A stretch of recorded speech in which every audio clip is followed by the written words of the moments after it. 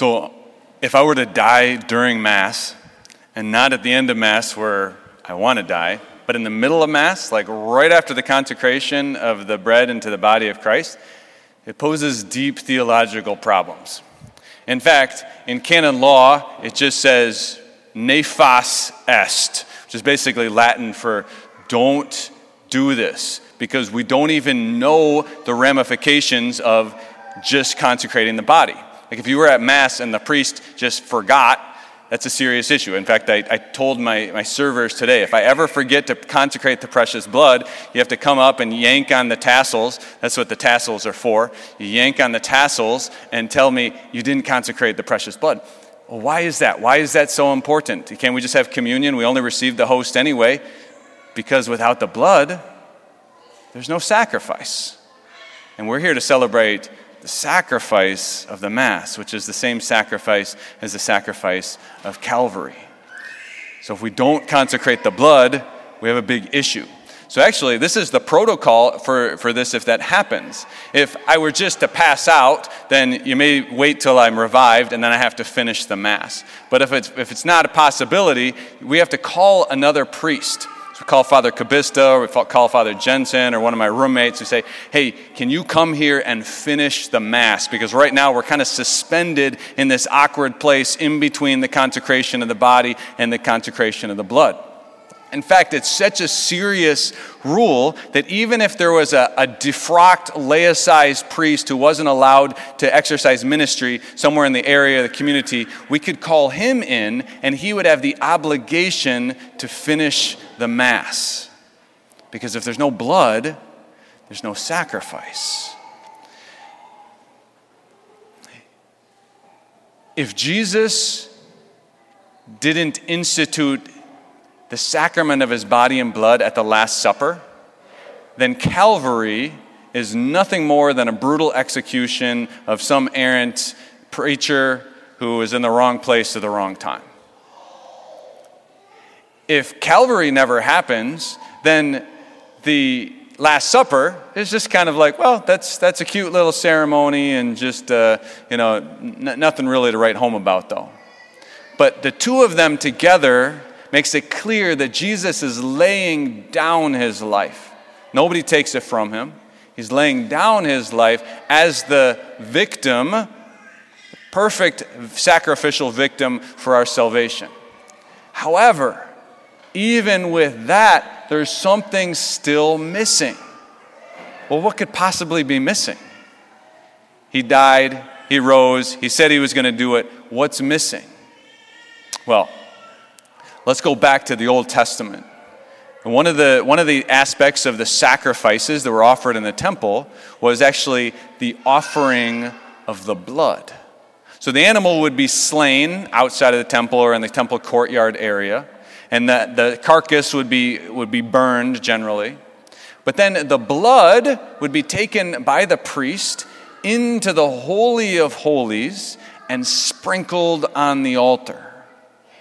Because this was the consummation of the sacrifice. It was the offering to God. Yeah, we killed the animal. Does God accept our Holocaust? Does God accept the outpouring? Again, that's the symbol there is, Lord, we deserve to die. And so instead, please accept this sacrificial animal in our place. The blood was seen to be the life force of the animal. The stuff that was its life. So it's actually for this that the Jews were prohibited from drinking the blood of any animal. But it was offered in sacrifice as the completion. And in fact, there was no sacrifice or no covenant even without the shedding of blood. We see this theme over and over and over again in the Old Testament. And so Jesus, he offers himself the perfect victim. He's immolated, he's poured out, and yet his blood still needs to be presented to God. And it's in the ascension that he presents and offers his blood to the Father on our behalf. And actually, that's what he's still doing. That's what he's doing right now. He's seated at the right hand of the Father, interceding for us, meaning he's offering his blood continually for our salvation. Because if there's no blood, there's no sacrifice. there's no sacrifice, there's no remission of sin. There's no remission of sin, we're in a whole lot of trouble. And so that's what we celebrate today on the Feast of the Ascension, the conclusion, the completion of the sanctifying work of the Lord. We symbolically represent this in every single Mass. In every single Mass we say that right after the consecration as we celebrate the Passion, the Resurrection, and the Ascension. It's symbolically represented at the moment the priest ascends the altar into the sanctuary. He's coming up. Remember, this represents heaven. This represents the true Holy of Holies. And so symbolically we represent that going up to the altar and into the sanctuary. And this is where Jesus is seated continually doing his work of mediation, doing his work of offering that sacrifice which he was the victim for. And so there's no blood, there's no sacrifice. Now, I think it's for this same reason that we see when Jesus is talking about his body, his blood, that the Jews get very squeamish. The blood, and we don't drink blood. That's the life force. And Jesus is saying, exactly. That's the most important thing, is the blood. Well, this brings up another question. How come we don't receive the precious blood at Mass? Well, there's two answers to that. One, we do, because whenever we receive the body, we receive the body, blood, soul, and divinity. Whenever we receive just the blood, we receive the body, blood, soul, and divinity. Whenever we receive just even a fragment of the host, we receive the whole Jesus, body, blood, soul, and divinity. If we were to receive a drop of the precious blood, we receive the whole Christ, body, blood, soul, and divinity, because Jesus is risen, he's glorified, he cannot die anymore. He is whole and entire, and this is why with every single particle of the host, every single drop of the blood, we show the utmost care and reverence. And we see the different cloths on the altar. We see the paten that the servers hold. You see how the priest scrapes any particles into the chalice. It's for this reason I say, if you receive on the hand, to be careful and cautious of any fragment of the host, because it's not a crumb of bread, it's all of Jesus, whole and entire, body, blood, soul, and divinity. So no matter what we receive, whether the body, the blood, a part, a whole, we receive all of him. However, in the symbolic form, the representation, we call it the two species, the species of the bread, the species of the wine. And typically, we only receive the species of the bread, the sacred host of the Lord. Well, there's a historical development of that too. So back in the early church, it was customary to receive both the body and the blood at Mass. Faithful would approach, receive the body, they go to the chalice, they'd receive the chalice. However, over the course of the centuries, it started to fall out of use. Partially because they knew that, we received the whole Christ when we received the host. It was always customary, if you were bringing communion to the sick, you would just bring the host. The problem of caring for the wine, the possibility of it spilling, the necessity of have lots of ministers, the improbability of doing the chalice at a communion rail. I think that sharing a chalice during the bubonic plague probably wasn't anybody's, idea of a great idea.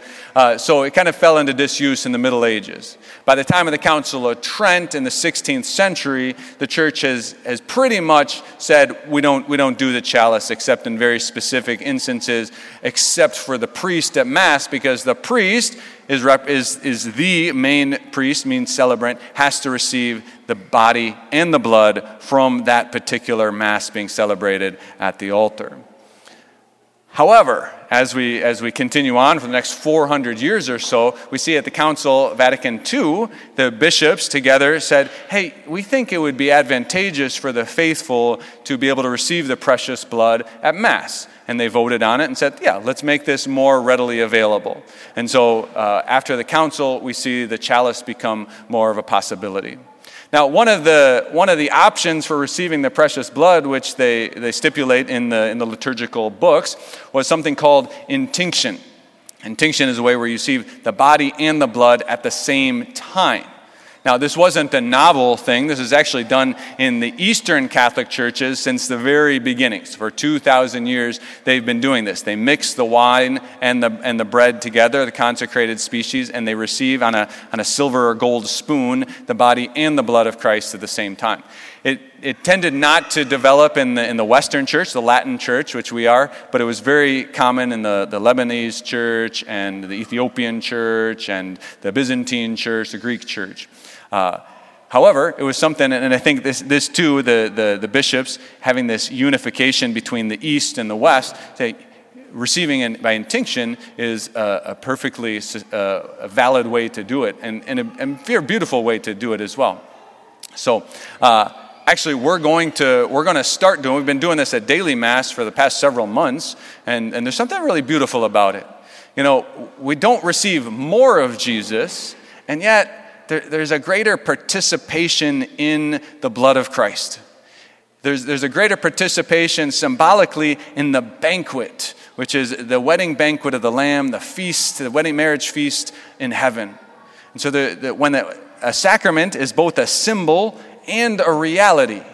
It's a symbol, it's symbolic, but it contains all that it signifies and the power that it signifies.